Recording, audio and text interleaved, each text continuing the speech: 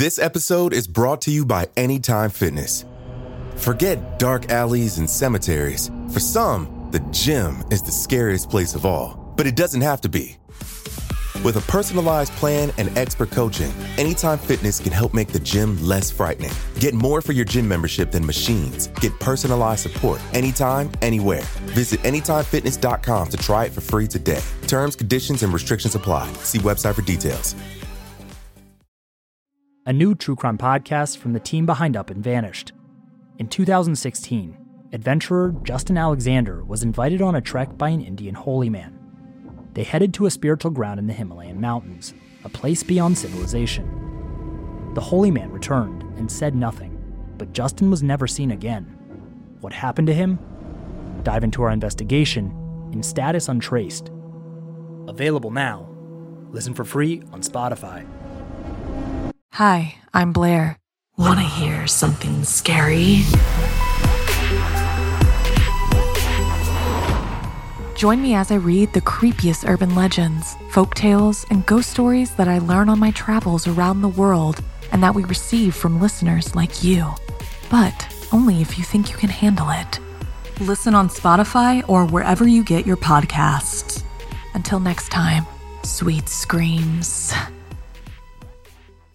Due to the graphic nature of this woman's crimes, listener discretion is advised.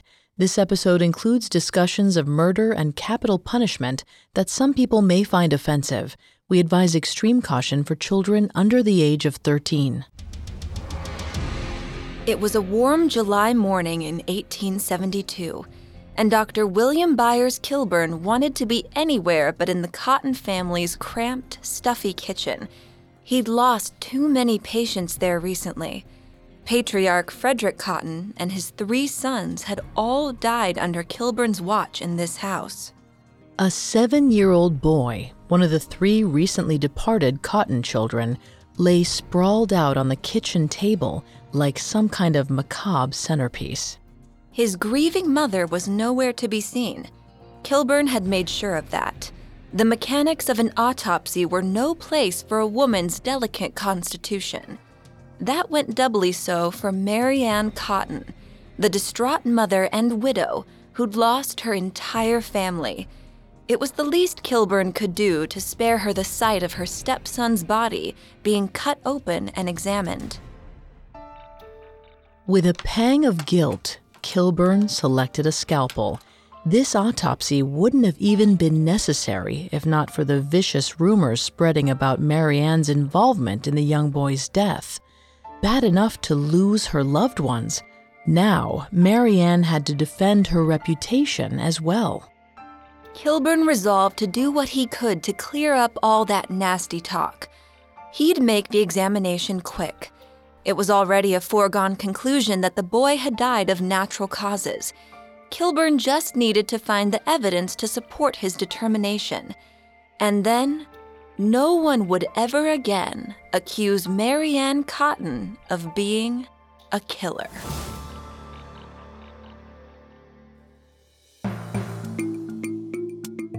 Picture a murderer, a gangster, a thief. Did you picture a woman? We didn't think so. Society associates men with dangerous crimes. But what happens when the perpetrator is female? Every Wednesday, we examine the psychology, motivations, and atrocities of female criminals. Hi, I'm Sammy Nye. And I'm Vanessa Richardson. And you're listening to Female Criminals, a Parcast original.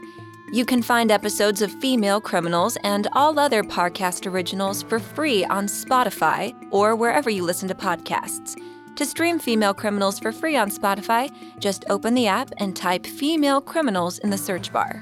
At Parcast, we're grateful for you, our listeners. You allow us to do what we love. Let us know how we're doing. Reach out on Facebook and Instagram at Parcast and Twitter at Parcast Network. And if you enjoyed today's episode, the best way to help us is to leave a 5-star review wherever you're listening. It really does help. Last week, we explored Mary Ann Cotton's early years and what motivated her to become a serial killer. Her lifelong struggle with poverty and gender inequality left her feeling that she had no choice but to poison her husbands and children in order to get ahead in the world. This week, we'll discuss Mary Ann's transformation into England's Black Widow. Over a decade and a half, she poisoned 3 different husbands and several children to collect on their life insurance payouts. As we covered last week, Mary Ann Cotton grew up in Sunderland, England, a poor mining community. In search of a life with more opportunities, she poisoned her first husband, William Mowbray, and their children with arsenic. Mary Ann went on to remarry George Ward, who also died of arsenic poisoning. With each untimely death, Mary Ann collected a life insurance payment. By late 1866, 33-year-old Mary Ann was once more on the hunt for a new husband. In December, she accepted a job as a housekeeper to 33-year-old James Robinson. A recent widow, Robinson had 5 children from his previous marriage. As well as the household duties, Mary Ann was also responsible for their care. She worked hard and spent time with Robinson's children, quickly ingratiating herself with the patriarch. They bonded over their shared widowhood, though it appears that Mary Ann only divulged the loss of one husband, not 2. On her hiring paperwork, she used the last name Mowbray, not Ward. By the spring of 1867, just a few months after the pair met, they started sleeping together. Mary Ann was pregnant almost immediately, prompting James Robinson to propose. With no knowledge of her past murders, Robinson never suspected the danger he and his children were in. As we discussed last week, Mary Ann Cotton was just the latest of nearly a dozen women who poisoned spouses, children, and other loved ones with arsenic. Victorian British society provided women with few opportunities to break out of their strict societal roles. Therefore, for some, murder was their best shot at upward mobility. Vanessa's going to take over on the psychology from here. Please note, Vanessa is not a licensed psychologist or psychiatrist, but she has done a lot of research for this show. Thanks, Sammy. Cultural psychologist Carl Ratner explored how widespread oppression influenced people who were treated as second-class citizens. These disadvantaged people often come to equate class with suffering and conclude that the only way to lessen their anguish is to gain money and social standing. In Mary Ann's case, that meant she consistently married increasingly wealthy men and then quickly murdered them to collect on their insurance policies. And that spelled doom for James Robinson. He was a shipwright, meaning he received a consistent, generous income. After Mary Ann and James were engaged, she had a shot at the genuinely refined life she'd always longed for, if only she could quell her killer instincts. Luckily, she had an opportunity to quench her dark impulses without threatening her pending marriage. During the time between Mary Ann's engagement and wedding day, she learned that her mother, Margaret Stott, had fallen ill. Mary Ann went to visit her in March of 1867. To be clear, Margaret was already sick before Mary Ann's arrival, but Mary Ann found her mother well enough to sit up in bed and on track for recovery. She ensured that would never happen. Psychotherapist and criminology professor Kathleen M. Heide noted that it's incredibly common for people to fantasize about killing their own mothers. A survey of 18-year-old women found that 50% had entertained such thoughts.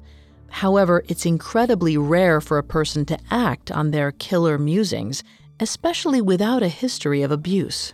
But Mary Ann was no ordinary woman, and for years, she'd been rehearsing for her mother's death. 2 daughters named Margaret had already died in her care. Only 9 days after Mary Ann's arrival in Seaham, Margaret Stott was also dead. Soon after her mother's death, 34-year-old Mary Ann and 34-year-old James Robinson moved forward with their nuptials. On August 11, 1867, they held a small wedding in Bishop Wearmouth. Mary Ann was 5 months pregnant.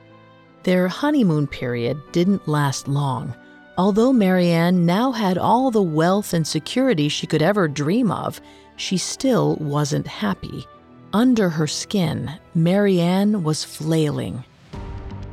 If only she'd been able to settle in, she could have lived out the rest of her life in luxury. But, as the saying goes, idle hands are the devil's plaything. Mary Ann found that her life of wealth and security didn't bring her the peace she'd originally hoped it would. She grew to disdain James Robinson. Once again, she was desperate to relieve herself of her marriage. Mary Ann proceeded with her now usual MO. First, she eliminated unwanted stepchildren. Through the month of April 1867, child after child died, a son and 2 daughters. All the while, Mary Ann helped herself to her husband's wealth.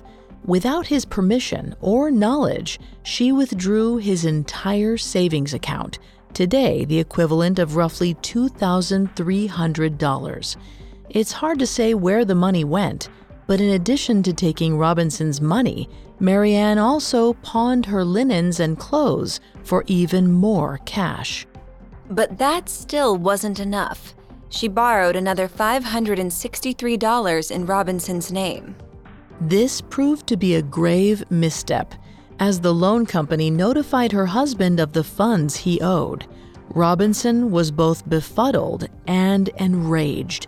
He felt that Mary Ann had greatly overstepped her bounds by borrowing and spending without his consent. In November of 1869, Robinson threw Mary Ann out of his home. He may not have realized it at the time, but in abruptly breaking off their marriage, he saved his own life and that of his remaining children. As we discussed last episode, the laws of Victorian England made legal divorce incredibly difficult. Although men had more options than women, Robinson still would have needed to go to great lengths to dissolve his partnership. He never bothered. Although their marriage was over in all but in name, Mary Ann remained Robinson's legal wife. Without a divorce, she risked bigamy charges the next time she identified a potential spouse and victim. But for once, Mary Ann wasn't set on marrying for wealth, because just as she found herself estranged from Robinson, Mary Ann learned that her longtime lover, Joseph Nattrass, had recently become a widower. For most of Mary Ann's adult life, she'd only wanted a few things: wealth, freedom, stimulation, and the one true love of her life, the perpetually unattainable Nattrass. In 1870, for the first time, 37-year-old Mary Ann and Nattrass were both single. And finally, after years of sneaking around in shame, Mary Ann moved into his home so they could finally be together. Yes, Mary Ann was technically committing adultery, but all it took was a move to South Hetton, where no one knew her past, and Mary Ann was able to openly stay with her lover. Thanks to poor record-keeping in the era, no one was wise to Mary Ann's secret. It seemed that Mary Ann had finally found her romantic happy ending, but in only a matter of months, she learned that life with Nattrass wasn't as idyllic as she'd always believed it would be, and soon, her fairy tale transformed into a horror story. Coming up next, Mary Ann Cotton's life with Joseph Nattrass takes an inevitable tragic turn.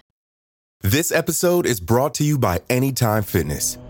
Forget dark alleys and cemeteries. For some, the gym is the scariest place of all, but it doesn't have to be.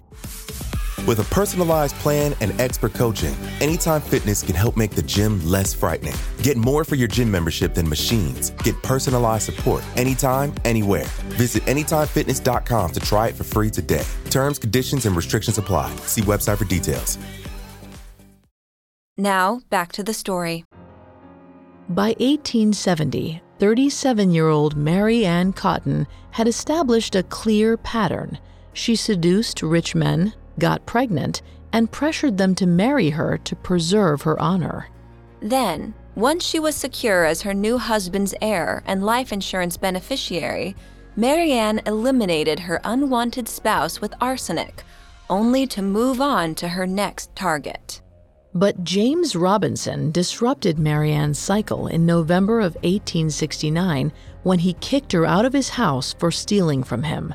Still legally married but with no safety net, Mary Ann started living with her longtime lover, Joseph Nattrass. Mary Ann may have genuinely believed she'd be happy living with Nattrass. The pair's on-again, off-again sexual relationship had lasted roughly 4 years, starting around the end of her first marriage. They'd built a loving partnership during that time. But now, Mary Ann found that he was just as coarse and disappointing as the other laborers she'd married in the past. Although she didn't have extensive formal education, Mary Ann was highly intelligent and found herself bored with Nattrass's conversational skills. After the thrill of life as a serial killer, modest housewifery was torture to Mary Ann. And so, within a few weeks of moving in with Nattrass, Mary Ann left him to seek a wealthier husband who better suited her needs. At some point in early 1870, she moved to a new town, West Auckland. She quickly accepted a proposal from Frederick Cotton. She was taking a risk by committing bigamy, a hangable offense. But Mary Ann had already spent years evading the noose, and the risk seemed worth taking. Cotton was in mourning when Mary Ann came into his life. The record doesn't say exactly when Mary Ann and Frederick met, but around the time of her arrival, his sister died of pneumonia. Mary Ann saw a great opportunity in the grieving Cotton. She speculated correctly that he was eager to move on and build a new life, and she positioned herself as the perfect woman to rebuild a family with. Their fresh start lasted only a few weeks. Almost immediately after the marriage, Frederick Cotton's youngest daughter, Adelaide Jane, fell ill by Mary Ann's poison. The doctors, however, determined the symptoms were attributable to typhus. And in September of 1871, Mary Ann also eliminated her 39-year-old husband, Frederick Cotton. Next was her stepson, Frederick Cotton Jr., in March of 1872. Then, that same month, baby Robert Robson Cotton. By the summer of 1872, all that remained of the Cotton family were Mary Ann herself and Frederick's 7-year-old son, Charles Edward Cotton. At this point, it becomes difficult to discern Mary Ann's motives. She'd already killed an estimated 14 people, 3 husbands, her own biological children, stepchildren, and mother. And although there's no reason to suspect any kind of close connection existed between Mary Ann and her stepson, Charles Edward, she didn't immediately murder him. Maybe Mary Ann was grappling with a creeping feeling of guilt. Maybe she didn't want to kill again. Or perhaps Mary Ann was just trying to stay a step ahead of the authorities. She might have believed that one more Cotton death would draw too much suspicion. But it also could have been the opposite. Mary Ann was becoming increasingly reckless with her kills and showing off to a degree. She might have gotten a thrill from leaving a survivor behind, living alongside one person who could put authorities on her trail. Although Mary Ann wanted to avoid discovery, she also seemed to want someone to notice what she was doing. As her behavior became more risky, she seemed to relish the idea of showing off.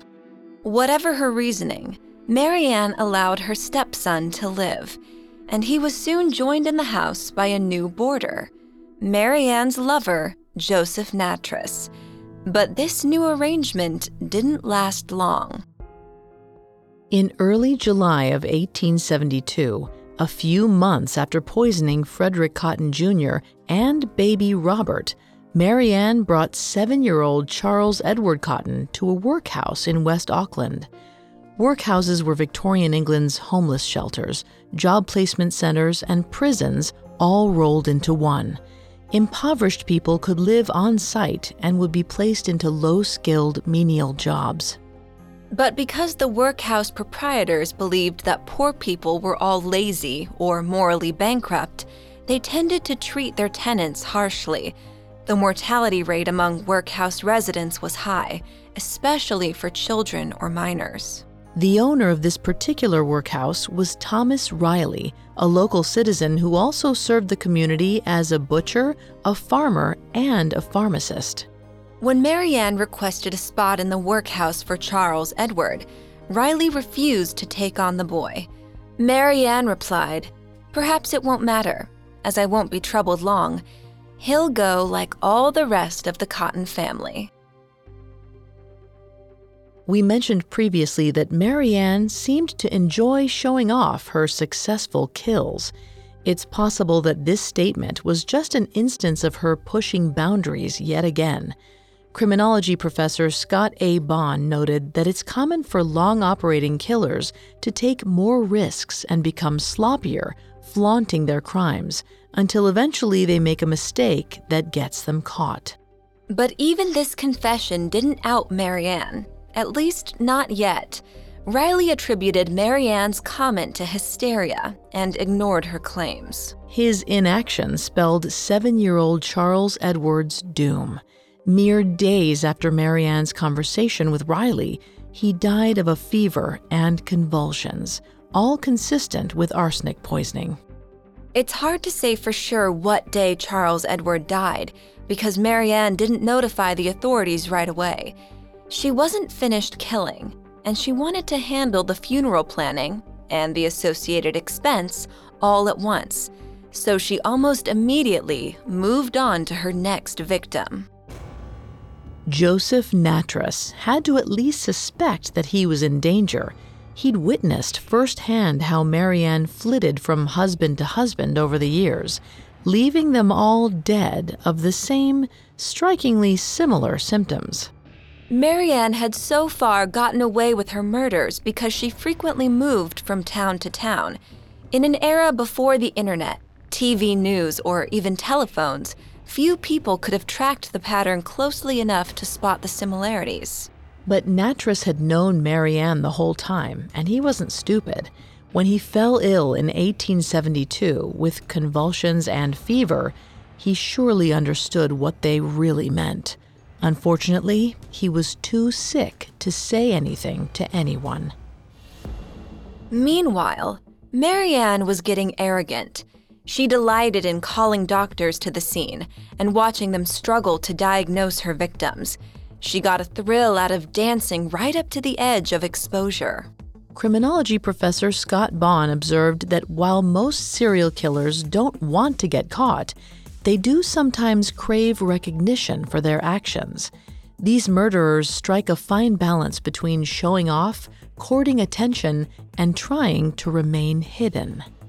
When Nattrass eventually died in the summer of 1872, doctors ruled that his death was of natural causes. Thomas Riley learned of Charles Edward Cotton's death in early July of 1872. Only 6 days had passed since his conversation with Mary Ann about admitting Charles Edward to the workhouse. One afternoon, he walked past her home and saw her crying at the front door. When he stopped to ask what was wrong, she announced that her stepson had died. Mary Ann invited Riley to come and examine the child's body for himself. Again, she seemed to take some kind of pleasure in showing off her deadly work. Mary Ann's earlier statement ringing in his ears, Riley reported directly to the police station.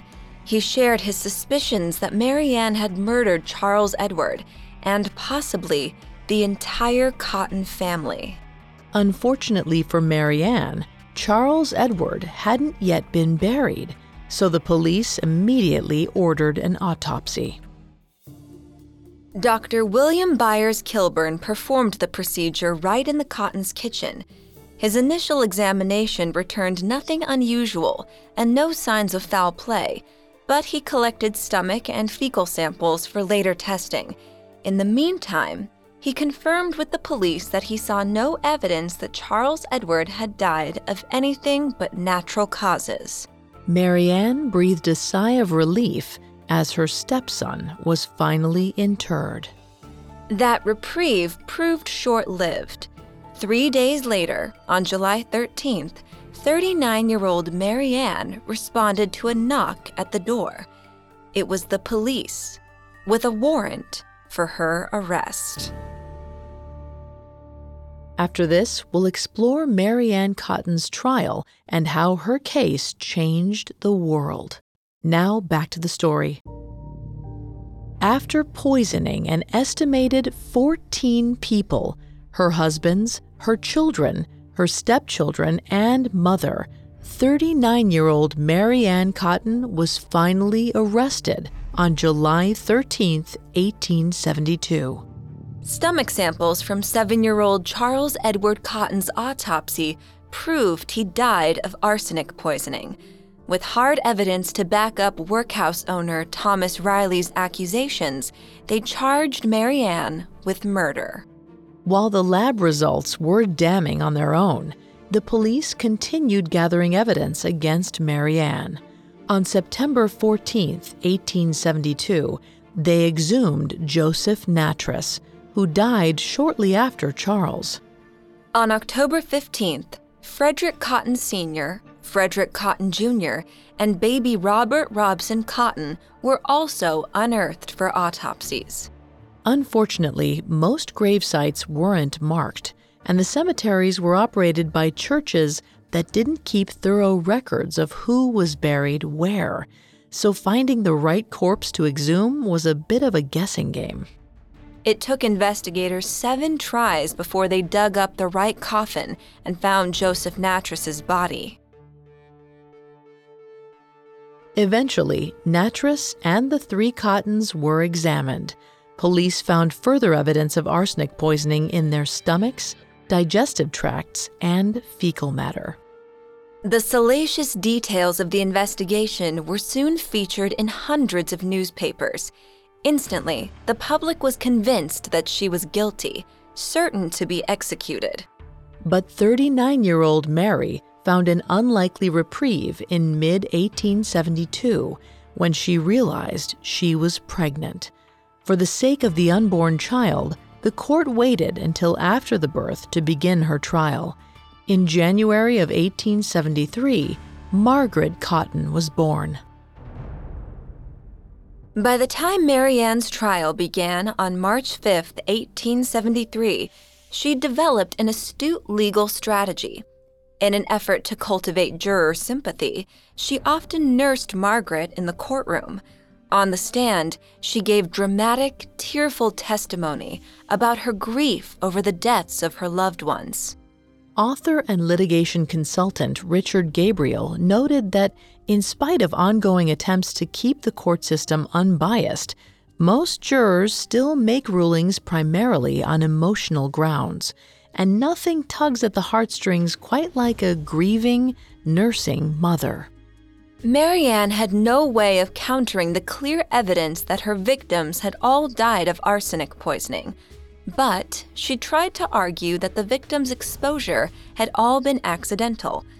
Perhaps they'd swallowed some of the hand soap she used, which contained arsenic.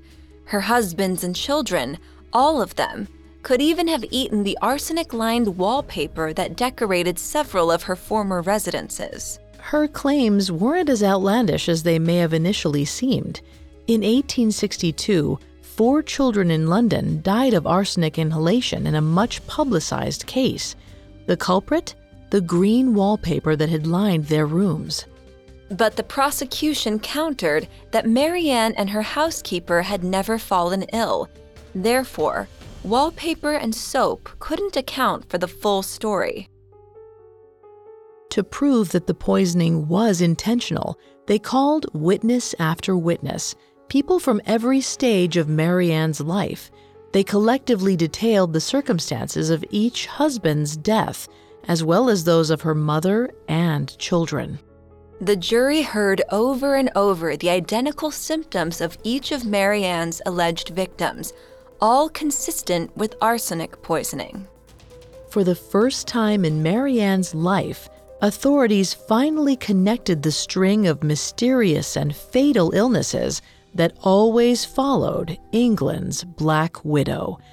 Although most of the deceased were too decomposed to provide further autopsy evidence, the pattern of deaths was evidence enough in many people's minds. And the circumstantial evidence meant Mary Ann was further condemned in the papers. In Victorian England, the standards for journalism were different than they are today. Many publications blamed Mary Ann for other suspicious deaths with no evidence or proof. For example, the press openly speculated that Mary Ann poisoned Frederick Cotton's sister. However, her symptoms were more consistent with pneumonia than with arsenic poisoning, and it's likely she was already sick or dead before Frederick even met Mary Ann. Much of the written record that remains today of Mary Ann's life comes from those news stories and court transcripts. As a result, most of what we know of her personality, motives, and demeanor are distorted through the frenzied lens of the time, and reports that were designed to make Mary Ann's case as sensational as possible. Some historians even think that Mary Ann Cotton was considerably less prolific than history gives her credit for. In his book, Mary Ann Cotton, Dark Angel, author Martin Connolly hypothesized that Mary Ann may not have even murdered the Mowbrays, George Ward, or the Robinson family. Instead, he posits that they all simply died because of the Victorian era's poor medical practices. Connolly instead believes that Mary Ann was mostly a victim of circumstance, who suffered loss after loss before she finally snapped and killed the Cottons. He continued, "The independent-minded would surely accept that there is reasonable doubt. Was she guilty of any murders? I struggle to answer this question." Whether Mary Ann Cotton was the cold-blooded Black Widow of England or just an ordinary woman who got in over her head, nobody was surprised when, in mid-March of 1873, she was found guilty of murder and sentenced to death.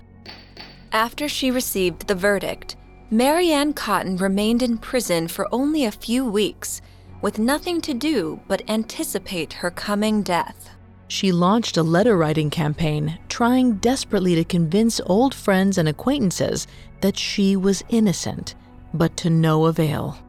The circumstances of Mary Ann's death were particularly cruel. On the morning of March 24th, 1873, she left her prison cell to meet her fate. Shortly after 8 a.m., 40-year-old Mary Ann stepped onto the gallows. In her final moments, she prayed under her breath. While the witnesses couldn't make out all of her words, they did hear her repeat, "Lord have mercy." The hangman slipped the noose around Mary Ann's neck and pulled the lever. The trap door dropped. But the fall didn't break Mary Ann's neck.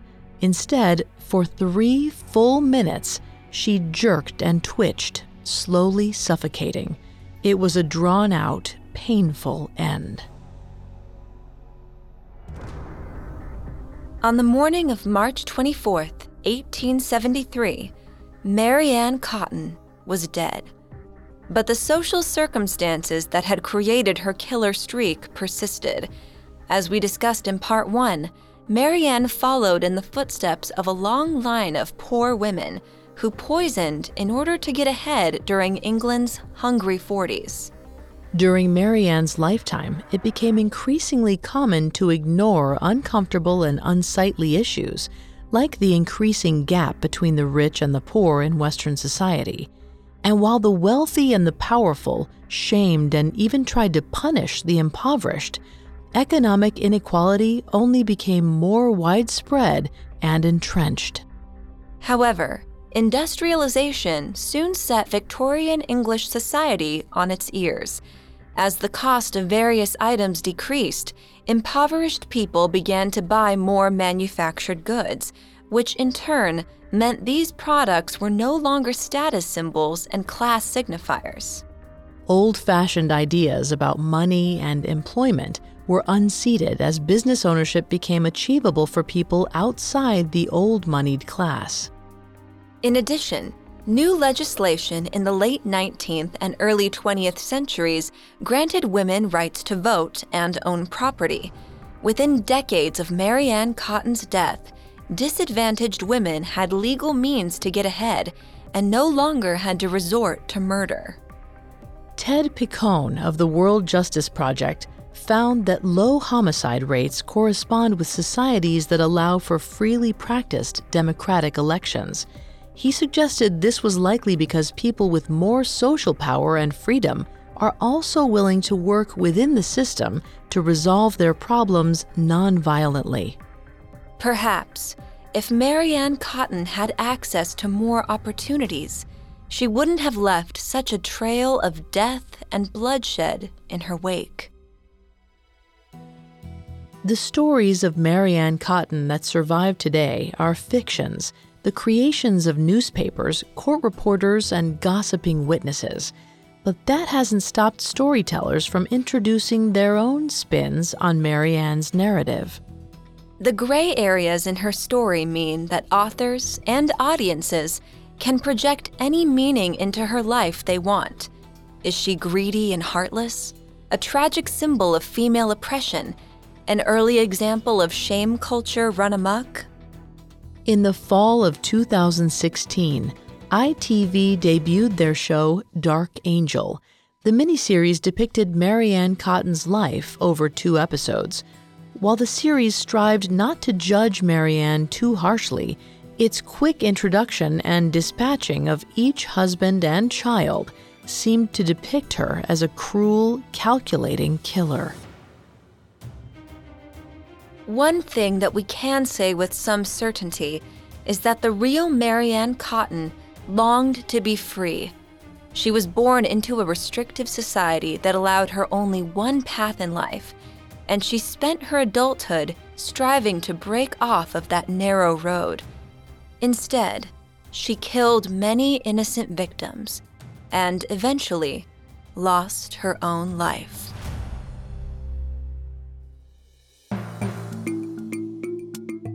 Thanks again for tuning in to Female Criminals. We'll be back Wednesday with a new episode. You can find all episodes of Female Criminals and all other Parcast originals for free on Spotify. Not only does Spotify already have all of your favorite music, but now Spotify is making it easy for you to enjoy all of your favorite Parcast originals, like Female Criminals, for free from your phone, desktop, or smart speaker. To stream Female Criminals on Spotify, just open the app and type Female Criminals in the search bar. And don't forget to follow us on Facebook and Instagram at Parcast and Twitter at Parcast Network. We'll see you next time. Female Criminals was created by Max Cutler, is a production of Cutler Media, and is part of the Parcast Network. It is produced by Max and Ron Cutler, with sound design by Andy Waits. Production assistance by Ron Shapiro, Paul Mahler, Maggie Admire, and Freddie Beckley. This episode of Female Criminals was written by Angela Jorgensen and stars Sammy Nye and Vanessa Richardson.